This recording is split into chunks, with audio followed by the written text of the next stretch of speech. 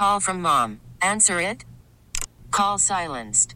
Instacart knows nothing gets between you and the game. That's why they make ordering from your couch easy.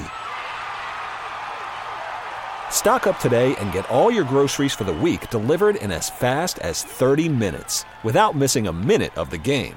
You have 47 new voicemails. Download the app to get free delivery on your first 3 orders while supplies last. Minimum $10 per order. Additional terms apply. T-Mobile has invested billions to light up America's largest 5G network, from big cities to small towns, including right here in yours. And great coverage is just the beginning. Right now, families and small businesses can save up to 20% versus AT&T and Verizon when they switch. Visit your local T-Mobile store today.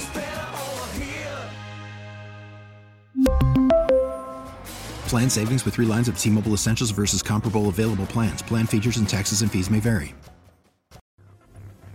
Looking at data and where markets stand right now, it appears we're in a risk-on situation. We're going to talk about how to trade it and also do a quick recap on our $1 million Bitcoin forecast. I'm Andy Gersher, and this is Gains.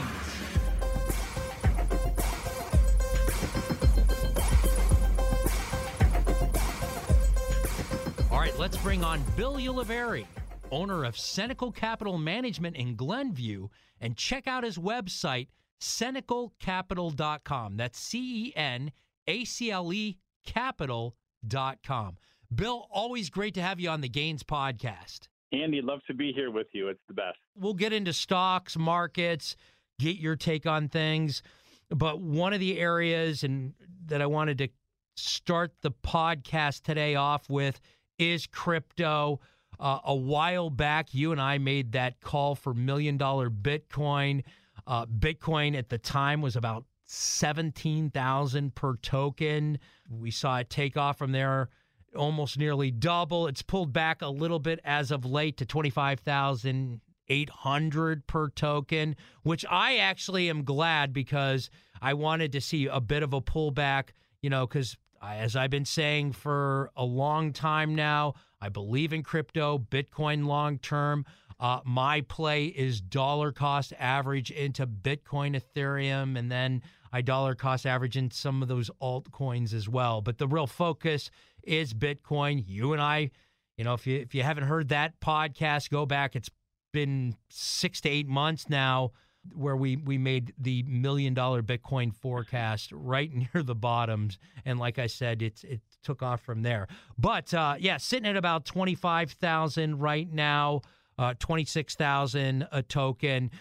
Where are you at with crypto? Your thoughts on where we've been since we made that call, took off from there, and now we've had a recent pullback as of late? Well, Andy, I'm still as bullish as you are with cryptocurrency, especially Bitcoin. I mean, there's just, I can't imagine anything that's going to diminish my enthusiasm for this technology and for it as a potentially a global currency and a store of value. I mean, we've beaten this horse to death in terms of all the things that we find attractive about it. Now, at the same time, we have to be honest with ourselves, and that is Bitcoin's a little bit behind the game in terms of where it was expected and forecasted to be with its stock to flow ratio. And, Bitcoin at 25.8 to 26.10, maybe the high this year, in the 32,000 area.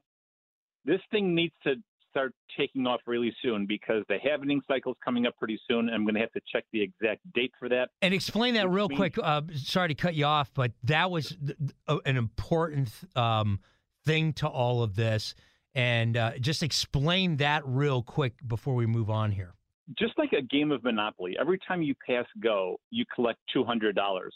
And in the world of Bitcoin, the Bitcoin miners are responsible for providing the security for the Bitcoin network. And in exchange for that, as a reward for contributing computing power and electricity and internet and securing the Bitcoin network, they receive Bitcoin as a reward.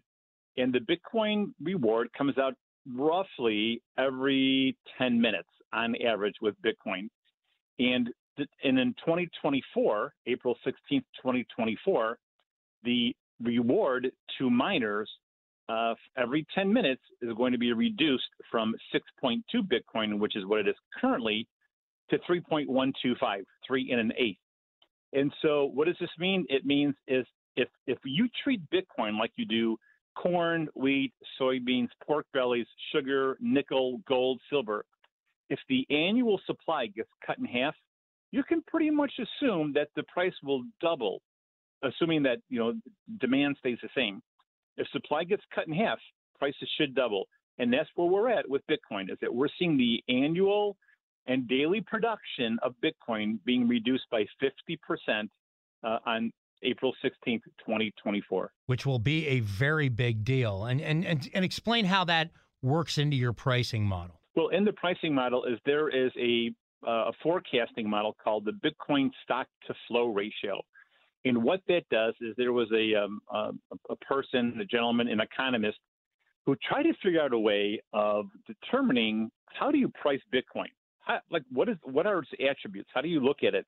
And in the world of commodities, you look at carryover, inventory, the number of acres planted, say in the case of corn, soybeans, and grains. You look at the acreage that's being reported to the government agencies that receive, the FDA and the, farm bureaus, et cetera, that keep track of that data. So the question is, how can you shoehorn Bitcoin into a commodity like gold, silver, and grains? So again, if Bitcoin is a commodity, which is treated that way by the CFTC, then there has to be some way of figuring out, based on its annual supply and demand and its creation, like its planting, its mining, what kind of price target there is. And it's followed a very, very interesting and predictable path since 2009 when Bitcoin first came out, in the marketplace. So if you follow the trend line going back to 2009, we should be over $100,000 per token right now. And the truth is that we're not. We're far from it. And so all eyes are watching as we approach the April 2024 deadline. When you're figuring this out, factoring this in, explain why it's important in this ratio. Explain what your line of thinking there. When you're following Bitcoin, like most moving averages, Andy, like a set of Bollinger Bands, if you're a trader, or sometimes the 50-day over the 200-day moving average that you're looking at, maybe 50-day above the 200 is bullish, 50-day moving average below the 200-day is bearish.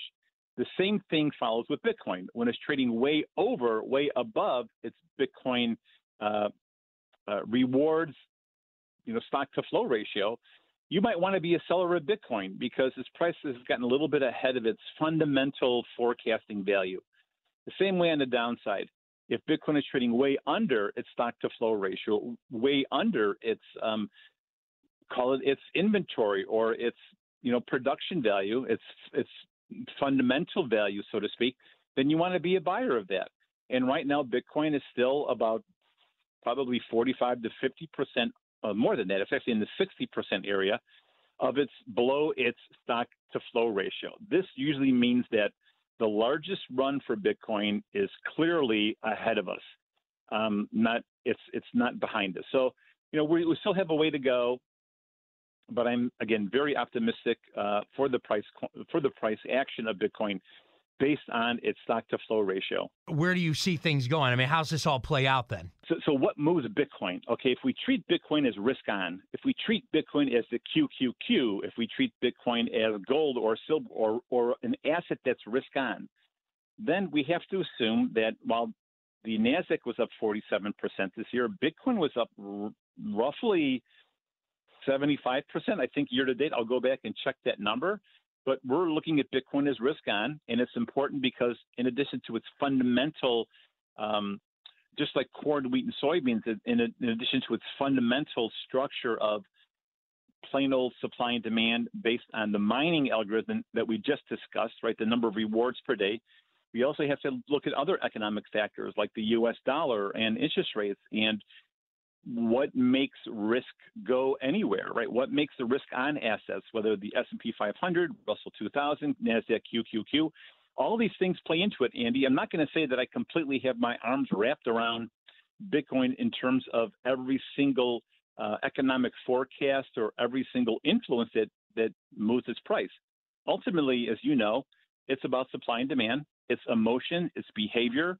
And you and I are both seeing some positive things in the market, whether it's the Dow theory predictions of a bull market, whether it's the U.S. dollar declining around 14 to 15% from its high, making assets more risk on. If we're at the end of an interest rate cycle, that's very positive for Bitcoin because lower rates mean economic expansion. And you and I have talked about this multiple times, Andy. There are 4 parts to every economic cycle. There's the expansion, the peak, the contraction, and then the troughing, right? Well, we saw the peak in the market in 2022, late 2021. We certainly saw the contraction in the market in all of 2022 and part of 2023 in the first quarter, where the market was down 27%, I think in the case of the S&P 500, and probably in the 32-ish percentage area of the NASDAQ. Certainly, all the tech stocks like Amazon, Facebook, Microsoft, NVIDIA got absolutely hammered in that time period. But what's also happened in 2023 is that we've had an incredible rally in these same stocks. NVIDIA was up peak to trough 290%. So we had a great rally in some of the larger cap names like Microsoft and Amazon, as I had mentioned to you, Meta/Facebook. So it all means these are all little milestones. These are all little signs that are pointing into the direction of that. If we're in troughing, then the next phase is expansion. And I think that we're almost there. Andy, what do you think? I'm actually right there with you, Bill. And I'm going to tell you my thoughts when we get back after a quick break. But hey, be sure to subscribe, follow, leave us a 5-star review on Apple Podcasts. If that's an option for you, I've been told that's podcast gold. Totally appreciate the solid there. And as always, subscribe and turn on those notifications so you know when a new Gains episode drops. We drop Gains episodes on Wednesday mornings. We'll be right back after the break. Call from mom. Answer it. Call silenced. Instacart knows nothing gets between you and the game. That's why they make ordering from your couch easy. Stock up today and get all your groceries for the week delivered in as fast as 30 minutes without missing a minute of the game. You have 47 new voicemails. Download the app to get free delivery on your first 3 orders while supplies last. Minimum $10 per order. Additional terms apply. All right, back with Bill Ulivari, owner of Senecal Capital Management in Glenview. And again, check out his website, senecalcapital.com. That's CENACLE capital.com. All right, so as we were going to break, Bill asked me how I felt about things. And yes, I'm right in line with you, Bill. You know, continuing to do the dollar cost averaging in the Bitcoin, Ethereum, and some of the other degenerate coins, I like to call them. And then switching over to stocks, you know, I like a bit of a pullback here. It gives me an opportunity to buy on dips. And, you know, as we've talked about before, and as the Gains listeners know, big believer in the Dow theory. It's bullish right now. So, again, buying the dips in what I see an overall bullish market. You know, and right now I'm cherry picking, you know, on the stocks. I'm cherry picking some of the names that have been on my shopping list for a while. Some of the recent, I'll just give you a couple things that, you know, in the stock front. I like Visa right now, ticker V. Schlumberger, buying that right now. SLB is the ticker on that.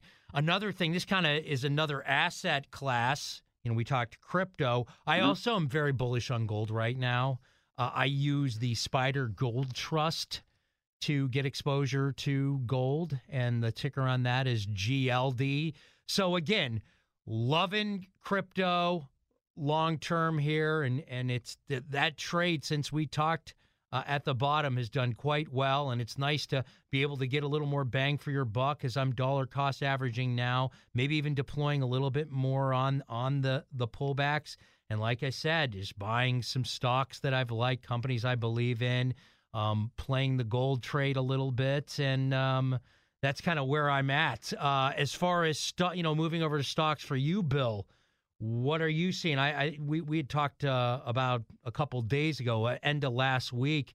You had an interesting trade. Why don't you start there, and then we can talk about some other aspects of the market. So the two big themes, Andy, that we have, the trades that we have placed, the allocations we're managing for our own clients, is that something really interesting happened in 2020 during COVID, and that is the emerging markets as a asset class, their gross domestic product, their GDP, for the first time in history has eclipsed that of the G7 nations.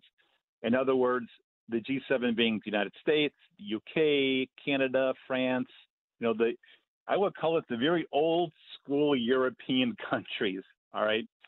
Their contribution to the gross domestic product is now lower than emerging markets for the first time in history. At least pretty remarkable. Pretty remarkable when you think about it. And so the question is, what type of things would you consider emerging markets? Emerging markets are, it's a great way of diversifying out of U.S. companies. It is companies that are in small quantities. It could be South Africa, all of Africa, Philippines, Brazil, Chile, Greece, Turkey, Hungary. There's just so many of these little countries that we don't really, frankly, pay that much attention to, that I think is interesting. And we've made a majority shift out of the S&P 500 into emerging markets for our own rollover IRA and 401k clients. So that's one of the big things that we've done. So you're doing EEM on that to get exposure? Right. Yes, we're doing EEM and we're doing EFA. Those are our two big holdings between domestic and emerging markets. And again, emerging markets are, believe it or not, Japan is considered an emerging market, which blew me away. But Japan, the Netherlands, Hong Kong, Italy, Singapore, Norway, South Africa, Poland, Israel, Ireland, Finland, like all these small countries are, I think, going to do better than the United States. I'm kind of worried, Andy, that we might be hitting that lost decade like we experienced from 1998 to 2008. And it's still too soon to tell, but I like emerging markets. And another thing I like that I told you about on the telephone was preferred shares, preferred company stocks. Now, a preferred company is like, when you think of a company, think of it as like a big pie made up of all these small pieces that we would call shares, right? You own shares in a company. Now, when you own pieces of that pie, you are a common shareholder. But there's other kind of shares inside this pie, and they're called preferred shares. And the preferred shares are a little bit different because it comes with some extra benefits and also a few things that I would say a little bit of a downside, like a catch. So one of the benefits is that you get a regular dividend, and it's usually a very good dividend, a monthly or quarterly paycheck in the form of a dividend. And you also get first in line in terms if there is a corporate action, if a company goes bankrupt or they have to dissolve the company for some reason. People who are preferred shareholders, not only do you get your dividend first before the common shareholders, you also receive part of the distribution in the fund if it goes bankrupt. So you're like first in line in front of the common shareholders, but you're behind the bondholders. So it's not perfect, but it's kind of like a middle. It's kind of like between a bond and a stock. That's the way I like to look at preferred shares. Part bond because of the high dividend payment, and part stock insofar as that it goes up in value, when the market rallies. But the thing is this. They don't do well in a rising interest rate environment, and that's what we've been in since the end of 2021, the beginning of 2022. And so the preferred share ETFs have not done good. They've done very poorly, but they're paying a 6.79% annual dividend at the end of what I think is the four-part economic cycle, which is troughing, which is where I think we're at, due and ready for expansion.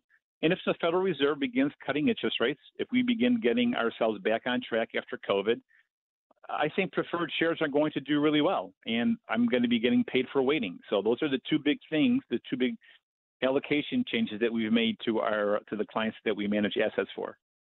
And explain with the preferred shares, you're first in line. It's not quite as much risk as your common shares. I mean, how do you what's the best way that you get exposure? I mean, you could buy individual preferred stocks, but then there's also, I'm sure, an ETF that you're using as a vehicle. Sure. So I'm using PGX, Paul George X-ray, and PFF, Paul Frank Frank. These are two exchange-traded funds that are highly liquid. One of them is the PGX, Paul George X-ray, is the Invesco Preferred Share ETF. And mind you, they're very similar in composition. They both hold preferred shares in financial services company and in real estate. I can put up a comparison right here between the two of them for you, Andy. And I think that that's interesting because, again, let's see, PGX is the Invesco Preferred Shared, and PFF is the Invesco Preferred Share Fund. Now, let me just click on this one link, and I'll tell you the major differences between the two. The Invesco Preferred Exchange Traded Fund, PGX, has a 6.35% annual yield, where the iShares PFF has a 6.78% dividend stream. Their inception dates are roughly around the same time. The iShares was March of 2007. Invesco was in January of 2008. The expense ratio is pretty close to each other, the Invesco being 0.52% and the iShares being 0.46%. And, they both are they both have not performed well in the last 1 to 3 years. And I think primarily that's due to the interest rate rally that we've seen, interest rates going from 0 to 5%, because again, there's like a fixed bond dividend component inside these ETFs. So let me just bore you with a little bit more stuff that I love to look at. And that is the Invesco preferred ETF has a 70.27% allocation to financial services, and the iShares has a 74% allocation to financial services like banks, right? And the iShares has a 10% allocation to real estate, where the Invesco has a 17% position to real estate. So again, we're talking about these two companies pay a really great dividend, but they're invested in companies that honestly have done poorly for two reasons. One is, as you can look at the bank index, down 47% from its peak, still hasn't really, it has bounced back a little bit. And also interest rates near the end of a 2-year tightening cycle.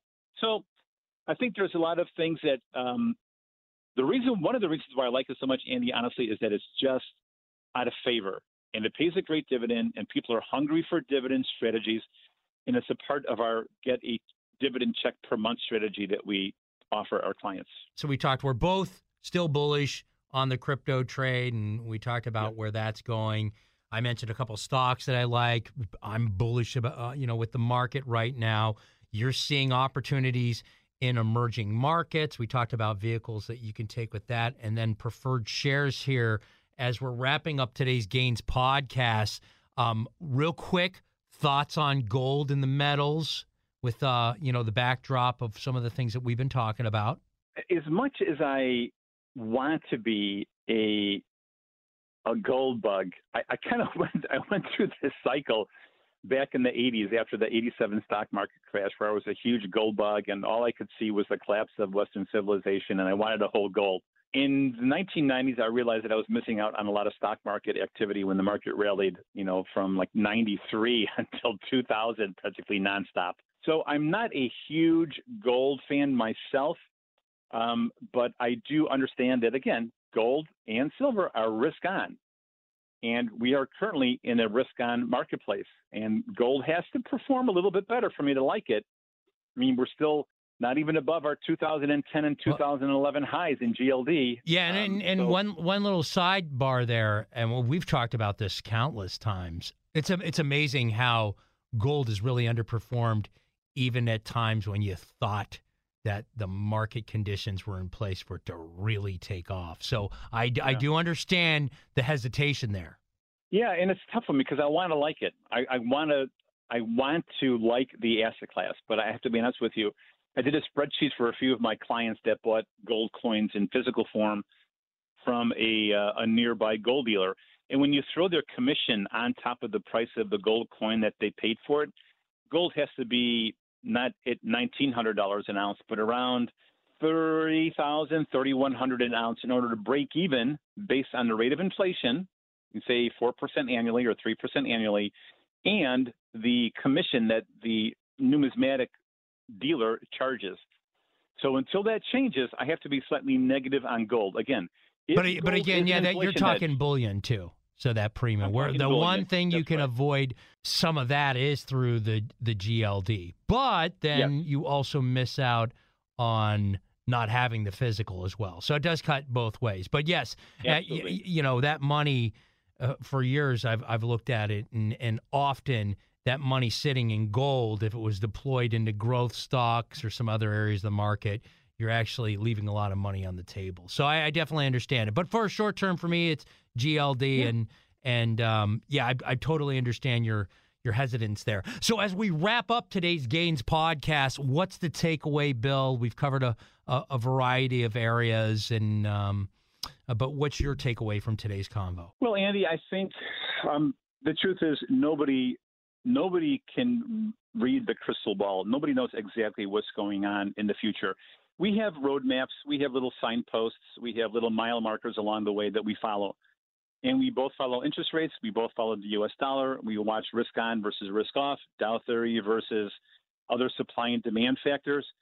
And I think you and I both agree that we are in a risk on situation. I think we're at the end of a 4-part economic cycle. And I think that the market is probably going to do really, really well, into the next mid-year presidential election, going forward. I'm very positive going forward. But at the same time, I have to say that we have some economic issues. We have a lot of debt here. The banking index still hasn't rebounded. We have, a presidential election coming up in a year and a half or so, shortly, and that's going to add some volatility to the market. So I think there's going to be some awesome buying opportunities. We have to prepare to make money if we're right and if we're wrong. We need to have a plan B. And for me, plan B are preferred shares in emerging markets. The rest of the portfolio is all domestic for our clients. And, hey, there's a place for gold in all portfolios. And you know what? And this is what makes a market. It's the belief system, two people like you and I coming together and talking about these kind of things. Yeah, and that's exactly what the market is. It's all the participants getting together and hashing out the final price on everything. Big thanks to Bill Ulivari, owner of Senecal Capital Management in Glenview. Check out his website, senecalcapital.com. That's CENACLE capital.com. All right, that's going to wrap up this week's Gains podcast. Be sure to subscribe, follow, leave us a 5-star review on Apple Podcasts. Totally appreciate the solid there. As always, subscribe and turn on those notifications so you know when a new Gains episode drops. We drop Gains episodes on Wednesday mornings, and I look forward to seeing you then. A News Radio WBBM podcast powered by Odyssey. We really need new phones. T-Mobile will cover the cost of 4 amazing new iPhone 15s, and each line is only $25 a month. New iPhone 15s? It's better over here. Only at T-Mobile, get 4 iPhone 15s on us and 4 lines for $25 per line per month with eligible trade-in when you switch. Minimum of 4 lines for $25 per line per month with autopay discount using debit or bank account. $5 more per line without autopay, plus taxes and fees. Phone fee at 24 monthly bill credits for well-qualified customers. Contact us before canceling account to continue bill credits or credit stop and balance on required finance agreement due. $35 per line connection charge applies. See T-Mobile.com. Hey, Rob Bradford here. I have set out on a mission with my good friends at FanDuel to prove what I have known for some time. Baseball isn't boring. Now I have a daily podcast to prove it with some of the most notable people in the baseball world, screaming baseball isn't boring from the mountaintops, or at least agreeing to come on our show. Players, managers, GMs, and yes, even the commissioner of baseball, Rob Manfred. It has been a constant wave of baseball's most powerful voices. So join the revolution. Subscribe and soak in Baseball Isn't Boring. Listen on your Odyssey app or wherever you get your podcasts. You'll be glad you did.